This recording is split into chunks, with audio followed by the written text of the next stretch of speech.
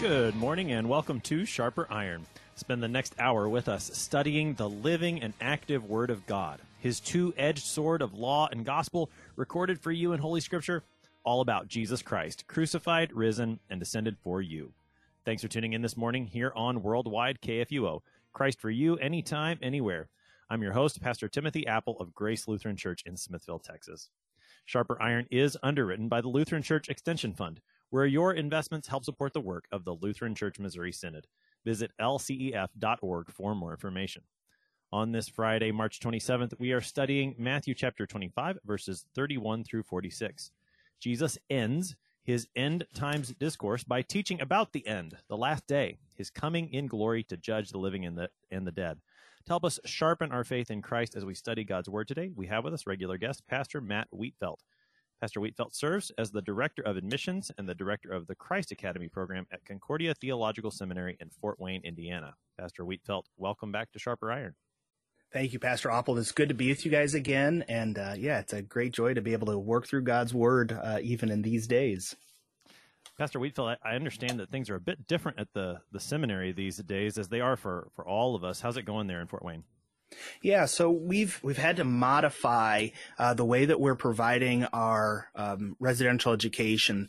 Unfortunately, with everything going on and with the different restrictions that the government and the federal government and the state have put on both educational institutions, but then here in Indiana, our governor has also put a stay-at-home order on the whole of the state until I think it's a week from Tuesday or Wednesday. We've had to move to all online education. And so our professors are still teaching their classes. Our students are still going to classes, but we have to do it, unfortunately, at a distance. And so that's caused not the headaches, but just some strain on us as an institution that's primarily been focusing on residential education. But luckily, we've had other programs that we've done at a distance, and we've been able to incorporate a lot of those items and teaching styles into what we're doing here. So things are going well. Unfortunately, we've also had to cancel or postpone the majority of our spring activities. So our Springs Prayerfully Consider event, our recruitment event that was scheduled for next Thursday through Saturday has been postponed till sometime this summer, date to be announced at a later date. And then unfortunately, Call Day and our vicarage and deaconess internship placement services have all been moved to an online setting. And so you'll be able to watch those online, but unfortunately our students won't be able to physically participate in those as they've been able to in the past. And those are just the hallmark days of our campus. And we kind of we're mourning the loss of being able to do that. But we're hoping to, keeping fingers crossed and not doing anything rash, but trying to keep our students safe, that we might be able to have a graduation still come middle May. Yeah, that'd be wonderful. And if anybody is interested in coming to the seminary at Fort Wayne, even though those events have been canceled, they can still get in touch with you concerning matters of admissions, right? Absolutely. Yeah, just shoot us an email at admission@ctsfw.edu. My staff we're not on campus right now. We're working deployed, but our phone lines are all forwarded to our cell phones, and our emails are all coming to us still. And we're working with folks as they go through their applications. And if there's folks that are interested, we're still here to serve. The seminary might be at a reduced functioning right now, but we are still fully active and here to serve our prospective students and continuing to serve the church by creating servants who go out into the church to share God's word. Excellent. So let's talk about Matthew 25. We're at the end of the chapter today, Pastor Wheatfeld. This is really the culmination of a couple of things in Matthew, I think. It's the culmination of Jesus' discourse here in Matthew chapter 24 and 25, and it's going to be the culmination of his teaching before he enters into his passion. So give us some of that context, particularly as we are in Holy Week. What's been leading up to this text that will help us digging into it today? Absolutely. So like you had said, Pastor Oppold, this is Jesus's fifth discourse in the whole of what Matthew is bringing and giving to us in regard to the life of Jesus. And those discourses are quite important. We see them happening all over the place. Discourses in regard to his miracles and his healing. And this final discourse now, it takes an eschatological or end times turn. And Jesus begins to focus his attention on both what the end looks like, but then also what his end, looks like, but then also what the end, the ultimate end of all time looks like. And so giving some context with Jesus looking towards the end and stepping back a little further than what I originally had said, Pastor Oppold, when Jesus comes down the Mount of Transfiguration, everything changes. We see that more pointedly in Luke's gospel, where Luke chapter 9, Jesus sets his face towards Jerusalem. But we even see that in Matthew's gospel, where Jesus comes down the mountain after being transfigured, and everything changes. And we see kind of the culmination of that change in at the end of Matthew's gospel, beginning with the triumphal entry in chapter 21. Jesus then does some end times parables in 21 and 22. The parable of the two sons, the parable of the tenants in 21, and then going into 22, the parable of the wedding feast as well, and just some fantastic end times looking at parables. And then Jesus goes into more talking in regard to woes. He proclaims 7 woes against the scribes and the Pharisees, which is immediately following the Jesus's little bit on with talking to the Pharisees in regard to who is the Christ. And so Jesus, they miss the mark. They focus on something else, and Jesus lays out his woes, and then ultimately laments over Jerusalem, knowing that Jerusalem, as the pinnacle of the faith for the Israelites, is not what the Lord had intended for it to be. Then Jesus goes on to talk through some destructions, foretelling the destruction of the temple, and that's one of the major pieces then that the Pharisees use against Jesus in regard to his final trial and his then eventual execution, and then goes into the abomination of desolation, and then uses the fig tree as an example for how the end times is going to look. And then we get into 25, where Jesus does some final parables, and then what we're looking at today, what the final judgment is going to look like. And then finishing out the context, this then leads into the plot to kill Jesus, the plot that the Pharisees have finally gotten themselves so riled up with contempt against Jesus that they ultimately then are able to begin the plot, incorporating Judas into that plot. And as we continue through Holy Week, we see that plot playing itself out when Jesus goes to the garden, and the folks are brought to Jesus by Judas, and then the trial, the sham of the trial, that happens in the middle of the night. Then Jesus going to Pilate, to Herod, to Pilate, and then ultimately dying on the cross for the sins of all humanity. So in more than I intended originally to say about it, that's the basic context. We're looking at this within the context of Holy Week, and it's very interesting that Jesus pauses in order to do these end time things, these eschatological teaching during his final hours of his life.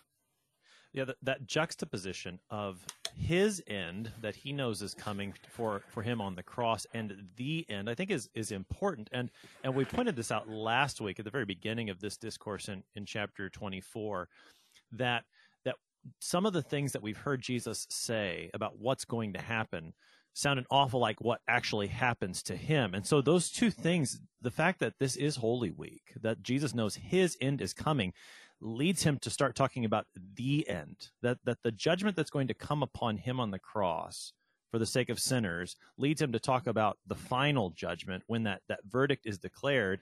And as we'll see in our text today, those who are in Christ are declared innocent because of what he has done for them.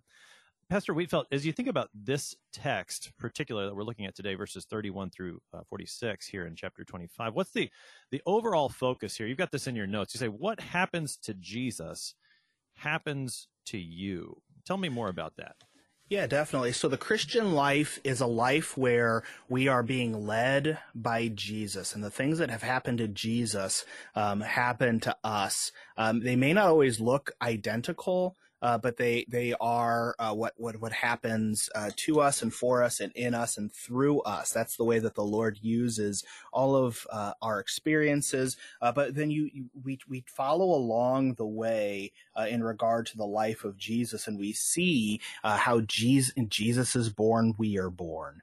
Jesus grows, we grow. Jesus grows in wisdom and stature and fear of God. That is, Jesus is the prototype of what it means to be truly human. Jesus has a mother and a father. We have mothers and fathers. That's the ideal for a family. That is what family is to look like. Jesus obeys his parents. We are called to obey our parents. But even in the last days of Jesus's life, we see that it's sin, death, and the devil that are constantly coming at Jesus, that are wreaking havoc, and ultimately that it's death that has its way with Jesus. But Jesus's death, in Jesus's death, he doesn't die like the rest of us. He dies for certain, yes, but his death isn't an end.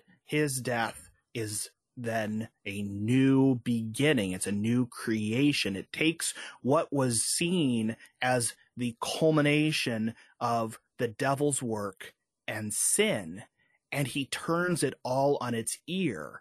And in doing that, he gives then to us a death in reverse, a death that leads to life. And we simply, as St. Paul makes clear in Ephesians, we're following along the path with Jesus. So he was the first fruit of the earth, and because he went into the ground, so when we go into the ground, we, like him, will be raised again. And so everything that when we say everything that happens to Jesus happens to you, Jesus dies, you die. Jesus rises, you rise. Jesus sits at the right hand of the Father. Now you have the promise that at your end, you will not just lay in the ground and rot, but you too will sit at the right hand of the Father, not because of your work, but because of the work that Jesus has done on your behalf, and how he cares for you and loves you and forgives you and lives life through you and makes you a new creation.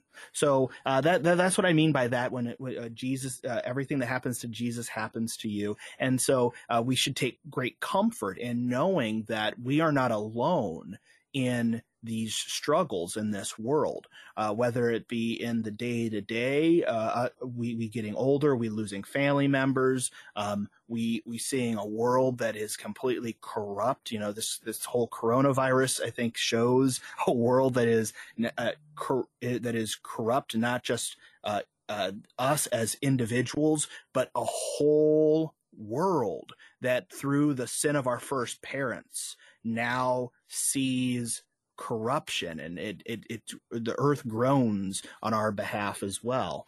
So everything that happens to Jesus happens to you, and because it has happened to Jesus, take heed, take comfort that he is there with you as you go through these things as well.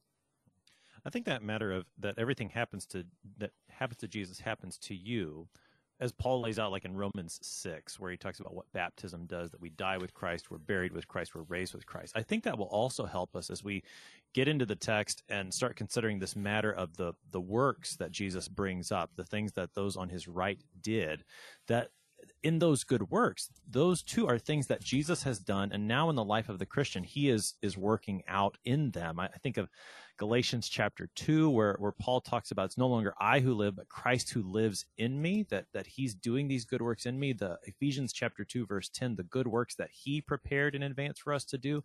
So that matter of Christ, what he has done now starts to, it comes in my life as well. His death becomes my death, his resurrection my resurrection, his life becomes my life. I think that's going to help us as we struggle a little bit with that text as well. One more matter of introduction, Pastor Wheatfield, before we actually get into the text here. So we're in Matthew 25, and leading up to this, Jesus has told two parables. At the end of chapter 24, he told a couple of short parables, but he told a couple of extended parables in 25, dealing with the end times. You've got the 10 virgins, or the 10 bridesmaids at the beginning of the chapter.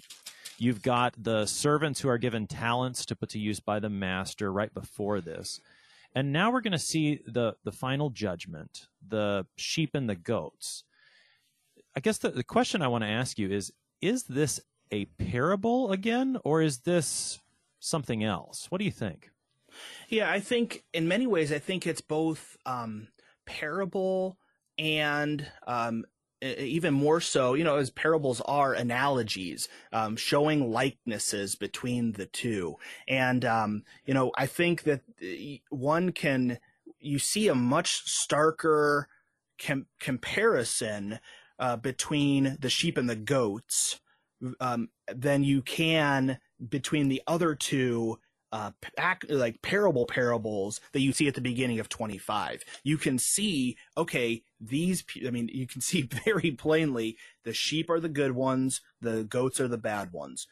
You can see that, yes, in the other parables as well, what we ought to do, which is the more virtuous way to live the Christian life. Yes, you can see those in the other two, but there's a stark difference, and the difference is made not because of the choice in the moment of the sheep and the goats, but it's made by the one who is separating them. It's done passively. The action for the sheep and the goats is done passively to them, whereas in the other two parables, the action is an active action, as opposed to the passive action that happens to the sheep and the goats. So it's both parable, but then it's also just, I think, simply put, trying to line things up for us, saying that there will be a separation, and that separation is between those who are of the faith and those who are not of the faith, those who are chosen through the waters of baptism and have faith, or I should say, or just have faith, and those who have no faith, or have a faith that is not in the one true God. They may have faith in something else. I think we all have faith. It's where is your faith and where is your trust? Is your faith and your trust put into the things of this world? And in a sense, you are telling the Lord, no, Lord, I'm going to do this my way.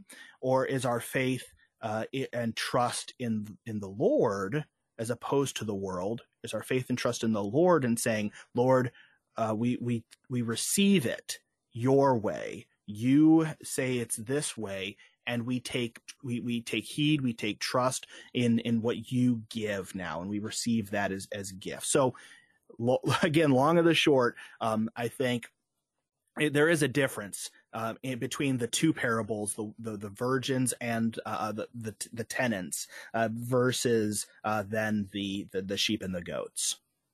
Right. Yeah, I would agree with you that there's there's an aspect of it that maybe seems like a parable in that it's not sheep and goats who are separated on the last day. And Jesus even says, as a shepherd separates sheep from the goats, he's going to separate people. So there are some elements of comparison that we need to understand as to what is this matter of being a sheep or a goat.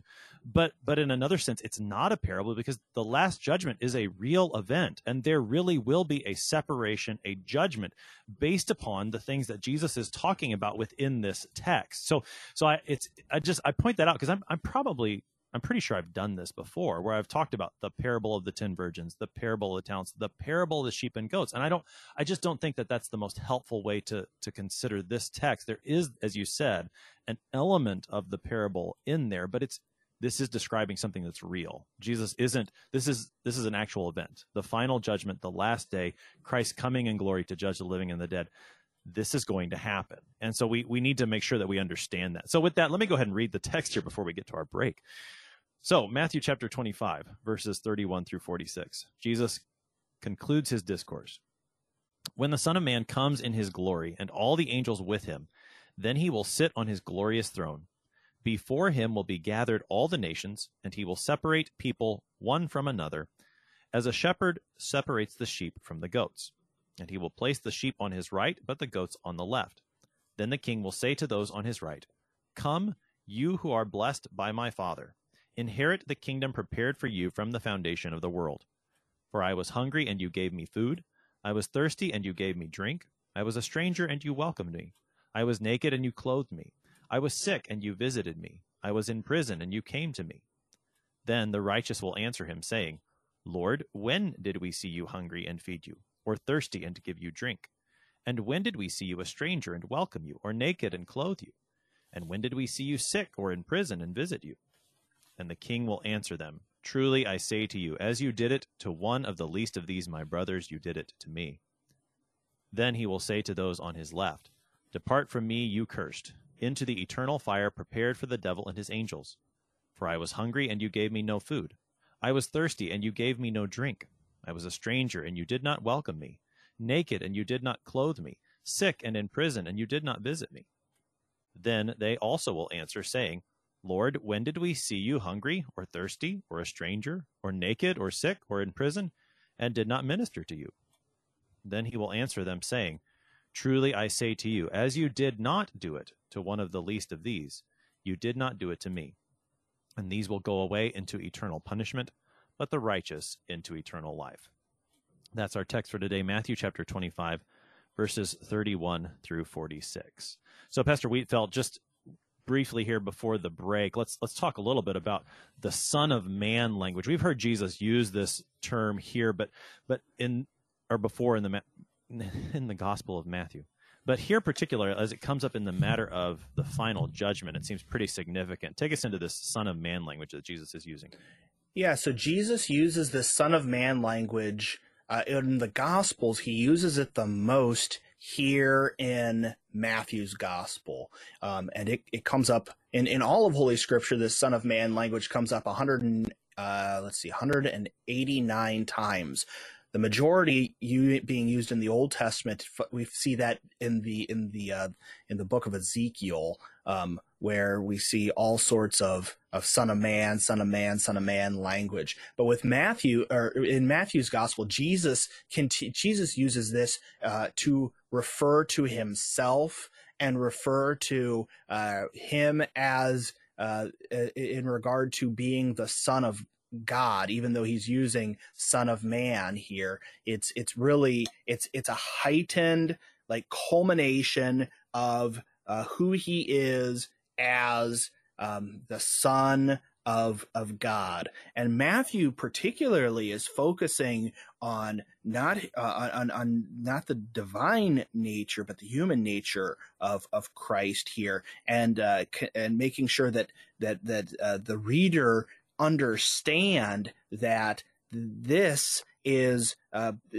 God in the flesh, coming to serve and to save his people. And it's something that I think we we see oftentimes when we think about the person of Jesus, we've oftentimes focused too much on the fact that he is the Son of God, but that he is 100% God, 100% man, and we need to hold those two things in tension with each other. That Jesus actually had physical needs, and he actually had human attributes to himself, and that's something that is very important. Thinking of different passages that Jesus in Matthew chapter 8 verse 20 talks about the foxes having their holes and the birds of the air having their nest, but the Son of Man has no place to lay his head. That he actually has the physical need of being a tax collector, of being actually tired and needing to actually rest himself. And other places that this pops up as being important, Matthew chapter 12, that the Son of Man is Lord over the Sabbath, when the Pharisees get upset about Jesus doing miracles on the Sabbath and healing, especially on the Sabbath. And so we see this Son of Man language come up over and over and over again, always pointing out the fact that he is who he is, that he's not just a Son of Man, but he is the Son of Man, the culmination of all of our humanity, the God-man Jesus Christ, who has come to save us from our sins. You're listening to Sharper Iron here on Worldwide KFUO, looking at the end of Matthew chapter 25. We're going to take a short break, but we'll be right back. Please stick around.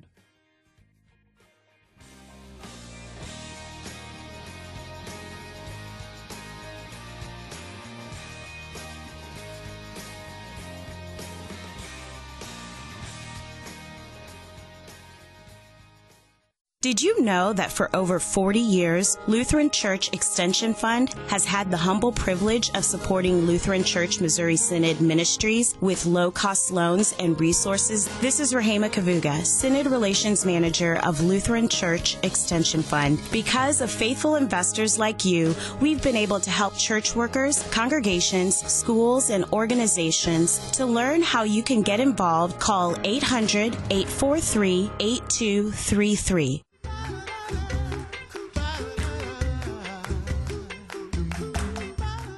Each weekday on the Coffee Hour with Andy and Sarah, we share and discuss stories of living boldly Lutheran, including missionary updates, mercy work, events and topics applicable to your daily vocations, and maybe some fresh dark roast. The Coffee Hour, weekdays at 9 a.m. on KFUO, underwritten by Concordia University, Wisconsin.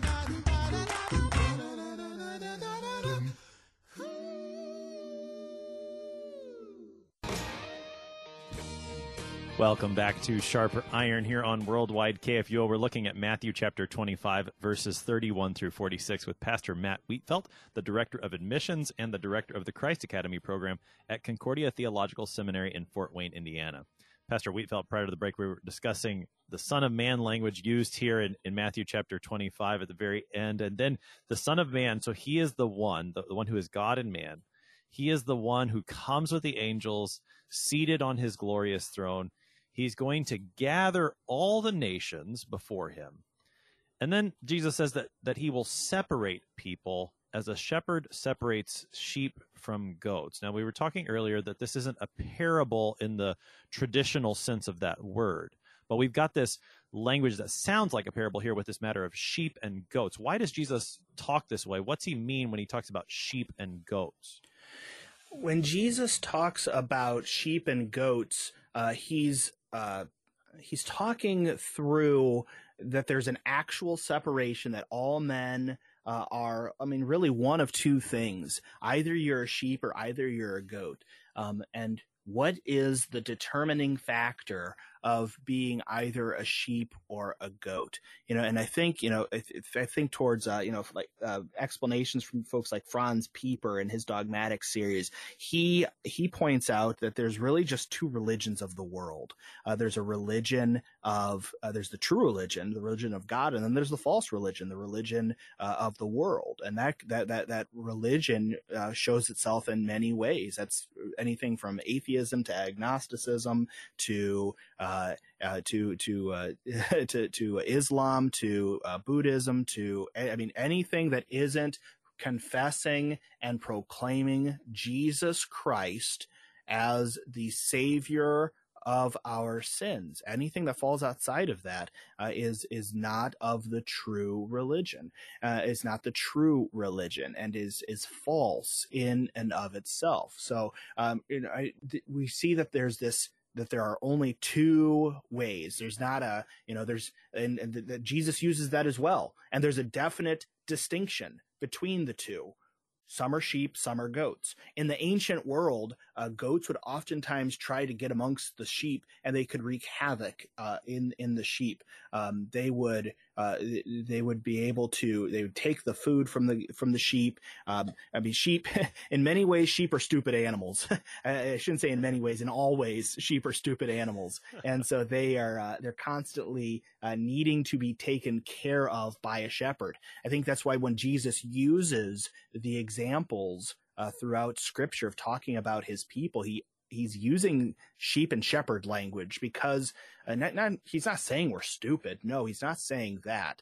He's saying, though, that we are completely in need of his care, just like sheep are completely in need of his care.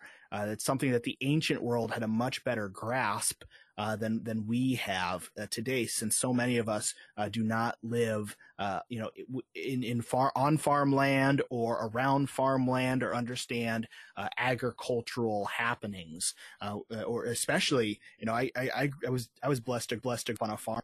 My neighbors, nobody had sheep, and so I did not grow up around. I grew up around pigs and horses and cows, but no sheep. So even in my experience of growing up on a farm, I did not even have this understanding until later in life. So we've got to just keep our eyes fixed on what exactly is Jesus trying to say, and using these different examples. He's using the fact that sheep need to be utterly taken care of, and even things that kind of look like sheep in goats, they need to be protected from those. And even though the goats kind of look like sheep, they're similar size. They've got 4 legs. They've got they're about the same height. They are different, and there's an actual difference, and they aren't to be amongst the sheep, and so shepherds would have to separate the two. They couldn't just dwell there together peaceably. There had to be a separation. There had to be a splitting of the two, so that there was a group of sheep and a group of goats. And so Jesus is simply using that example now to say that at the end, that will happen again. There will be an actual separation between those who are of the faith and those who are not of the faith. And those who are of the faith will be together and be able to receive the gifts of the Lord. And those who are not of the faith are going to be amongst themselves and not receive what the Lord promises and gives to his people, what he has promised and give to his people. So, I think the highlight is that there is an actual separation, and that separation isn't arbitrary, that separation is over something that is true and real and honest, and in many ways, well, in all ways, it's just. It is it's actually saying that there is a consequence for actions or inactions or what have you. There is an actual consequence in these things. So that's my little spiel on the sheep and the goats. It certainly the fact that there are sheep and there are goats, there are two groups. You're one or the other. That this is a real judgment, and it's a just judgment, as you said. That imagery also brings to mind all kinds of Old Testament background. Perhaps the most famous is Psalm 23, where the Lord is my shepherd. But this image of shepherding and sheep also comes up in context of judgment in the Old Testament. Both prophets, Jeremiah and Ezekiel, talk about sheep, not especially in Ezekiel. The prophet Ezekiel talks about the Lord separating between sheep and between sheep and goats.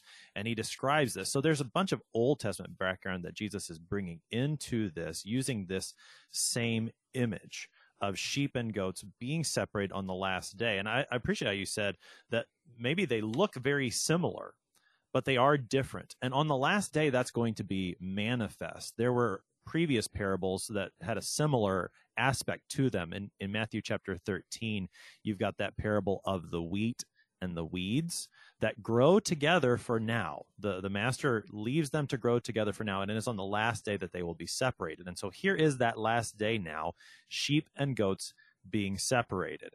And then in verse 34, the king who is doing the judging, the Son of Man, he's going to first address those who are on his right, and those are the sheep. The goats have been placed on his left. He's going to address them one after the other. And as we've seen in the text already, there's a lot of similarities in the way that these are phrased.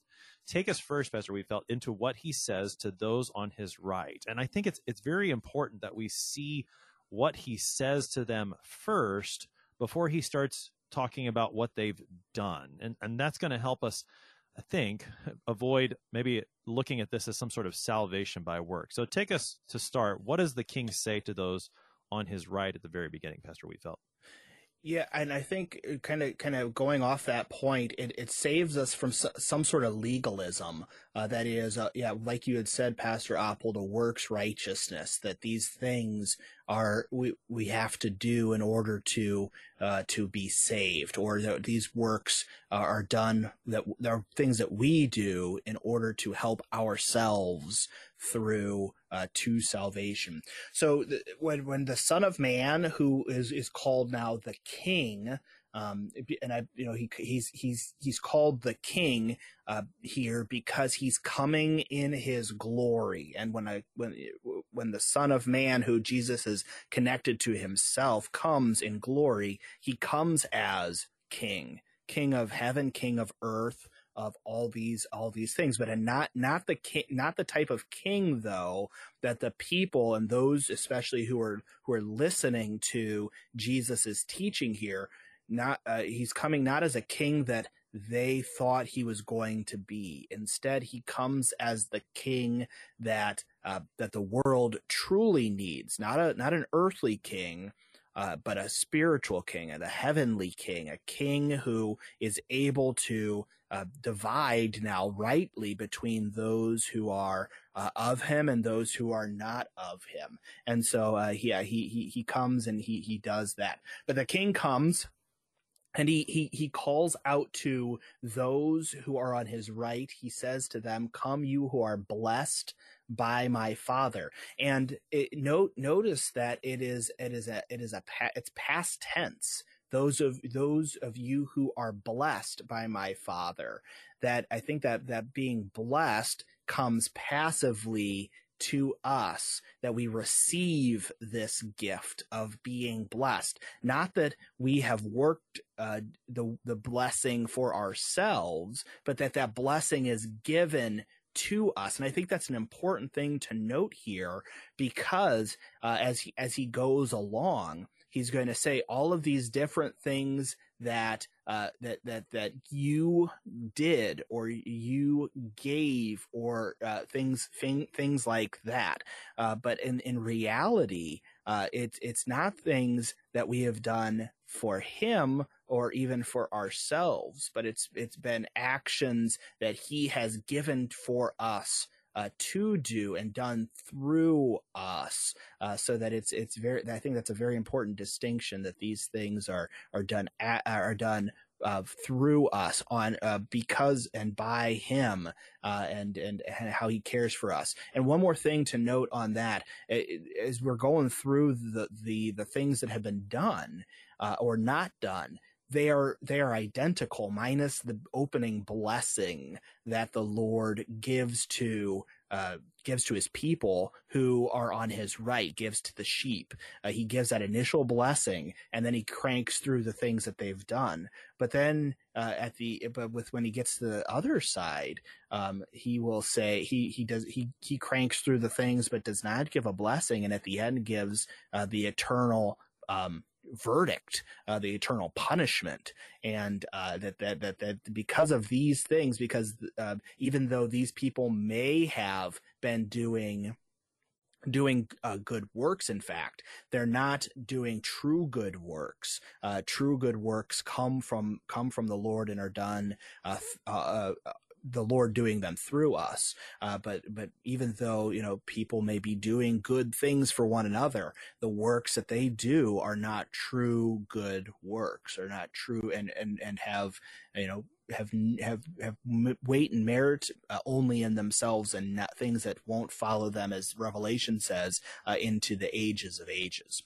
But it's brilliant to see how, going back to 34, Jesus says, "Come, you who are blessed by my Father, and now you are called to be inheritors of the kingdom, and that kingdom has been prepared for you from the foundations of the earth." This is a kingdom that is given to those. This isn't saying anything that, as some would say, that there is some sort of electorate, some sort of elect that have been specially gifted or grafted into and have been predetermined. No, the kingdom has been prepared from the foundation of the earth for those who have faith.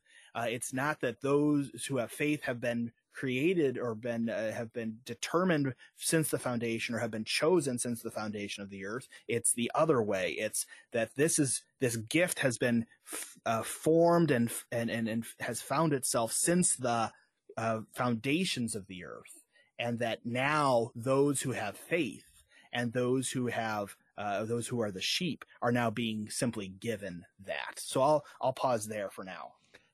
Sure. So, I mean, the passive nature of the verbs, as you've pointed out, is very important. And now you've got me thinking there with, okay, I'm going to Ephesians chapter 1 here, because you were talking about it's the kingdom that's been prepared, which is a passive verb still, that the kingdom is prepared. This is God's doing, and the kingdom was prepared for you from the foundation of the world. Now, I'm thinking through Ephesians chapter 1, verse 4, where Paul does talk about we have been chosen in Christ before the foundation of the world. So I think those two things go hand in hand, and we're right to see those things together. But yeah, here it is, the kingdom that's been prepared. But again, I think, and you pointed this out very well, it is the passive nature of this. This is a gift from the king to his people, and that's the type of king we have in the Son of Man, Jesus Christ, who is both God and man at the same time. He's the king who comes to die for us, to give us this kingdom, to win it and to give it to us. And so it's a gift from the very beginning. And then from that gift, then Jesus goes on to speak to the sheep, all of these things that he's done. So Pastor Wheatfeld, take us into those things that have been done through these sheep, and help us to avoid that legalism that you were talking about earlier. Absolutely. So Jesus then dives into the very specific language as toward what people have done. He says, "When I was hungry, you fed me. When I was thirsty, you gave me drink. When I was a stranger, you welcomed me. When I was naked, you clothed me. When I was sick, you visited me. When I was in prison, you came to me." I mean, these are things that the Christian life and that the church is about. It's about caring for the neighbor. And how do we care for the neighbor? We care for them spiritually, yes, by sharing the good news, but oftentimes the church is called to care for them in physical ways as well, and to take care of them, take care of people in physical ways too. And so I think it's right for us to see that these are all good things. The great thing is when Jesus gets into 37, then when the righteous say, "Lord, when did we do any of this?" Jesus goes on to say, "When you did these for a stranger, you welcome." Into 40, then when Jesus says, "When you've done this to the least of my brothers, you did it to me." And so it goes into, we are the hands, the mouths, the feet of Jesus, taking him into the world and doing good works, not for our own benefit, but for those who are around us, to show them who the Lord is. The Lord is one who gives to his people, and gives to us a calling to go into the world and to share that good news and to care for those around us. I continue to go back to Luther's quote in regard to vocation, that God doesn't need our good works. And we don't need them either, but it's our neighbors that do. Our neighbors are the ones that see the works of our hands and experience those works too.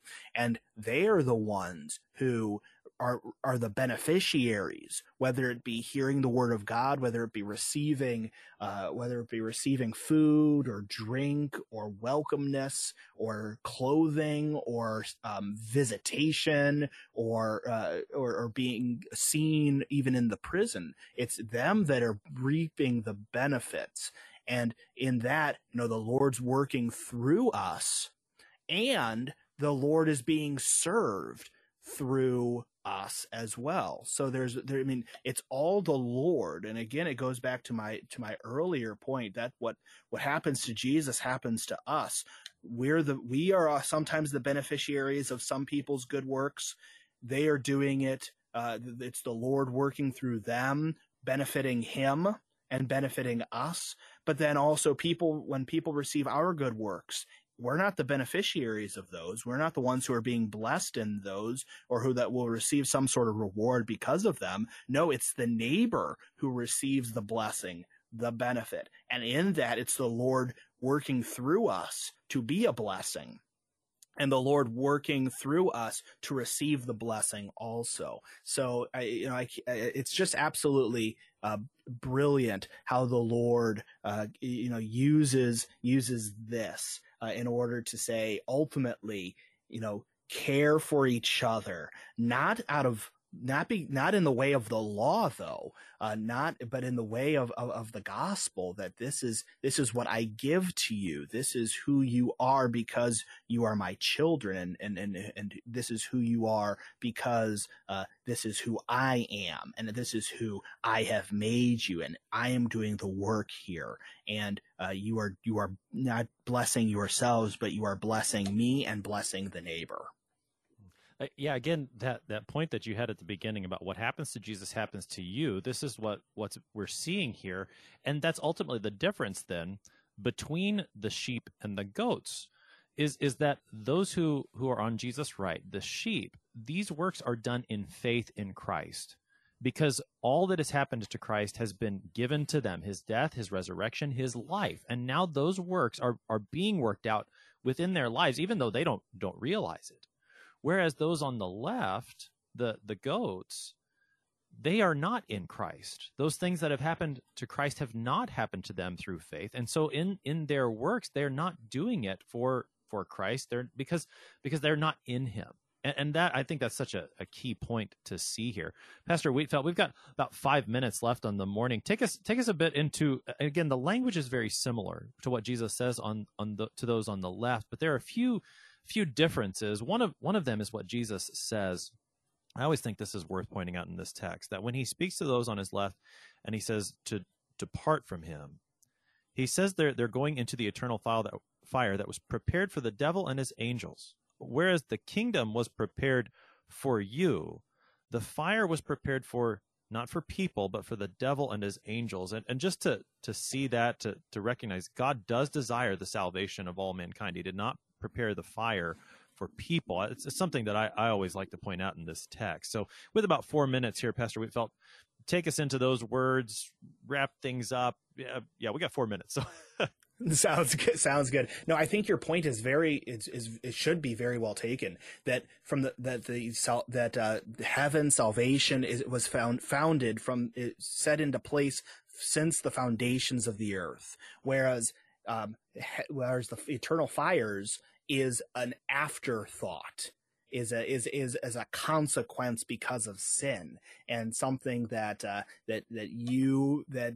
is only a consequence and is not something that that we as people are created for. But heaven we are created with heaven as the goal, with that eternal promise as the goal. And the other thing to note in kind of the openings, whereas in the people on the right, he tells them to come to him, that eternal kingdom is where he is. He tells those who are on his left to now leave his presence. Hell, the fires, it is away from his presence, and it is far off from him. And I think that's part of the eternal punishment, that is opposed to the eternal reward is a closeness to the Lord. Eternal punishment is a farness, a distance, an isolation. And so when Christ experiences hell itself on the cross, it's in the words, it's in the words that he says regarding being that the Lord turning his face and being cast away from the Father. There's that separation. That's when the Lord experiences, or part of the hell that the Lord experiences in his own crucifixion. But then he goes through the different things. When I was hungry, you didn't feed me. When I was thirsty, you didn't give me drink. And then they go down to 44. And Lord, when did we see any of these things and did not minister to you? It seems as if they think that they are already doing this, but they don't have the right way of doing it. They're doing it for salvation and for themselves, as opposed to not for their own salvation. So the Lord ultimately then casts them off into the eternal fire, and they, leaving them with the words, because you did not do this to the least of these, because you did not use these works to be a blessing, or that these works were not done out of faith. That you may have done works, but they were not done through faith, and they were not done in a godly way, that is, in the way of the Lord doing the works through the individual, because they tried to do it their way. They ultimately then are doing works in many ways towards their condemnation. And yet Jesus concludes, those will go away to eternal punishment, but here's the comfort: the righteous will go into eternal life. Those made righteous Amen. by Christ, who have received his blessing, as we talked about, the kingdom prepared for them, they will go into eternal life. Pastor Matt Wheatfeld is the Director of Admissions and the Director of the Christ Academy program at Concordia Theological Seminary in Fort Wayne, Indiana, helping us this morning with Matthew chapter 25, verses 31 through 46. Pastor Wheatfeld, thanks for your time today. Thank you, Pastor Oppold. Great being with you. Jesus is coming on the last day to separate the sheep and the goats. You and I, by faith in Christ, will be found on the right in his blessing to receive the kingdom that he has prepared for us, the kingdom he won by his death and resurrection, the kingdom he gives to you and me by faith right now. I'm your host here on Sharper Iron, Pastor Timothy Apple of Grace Lutheran Church in Smithville, Texas. Thanks for spending the morning with us. Talk to you again next week.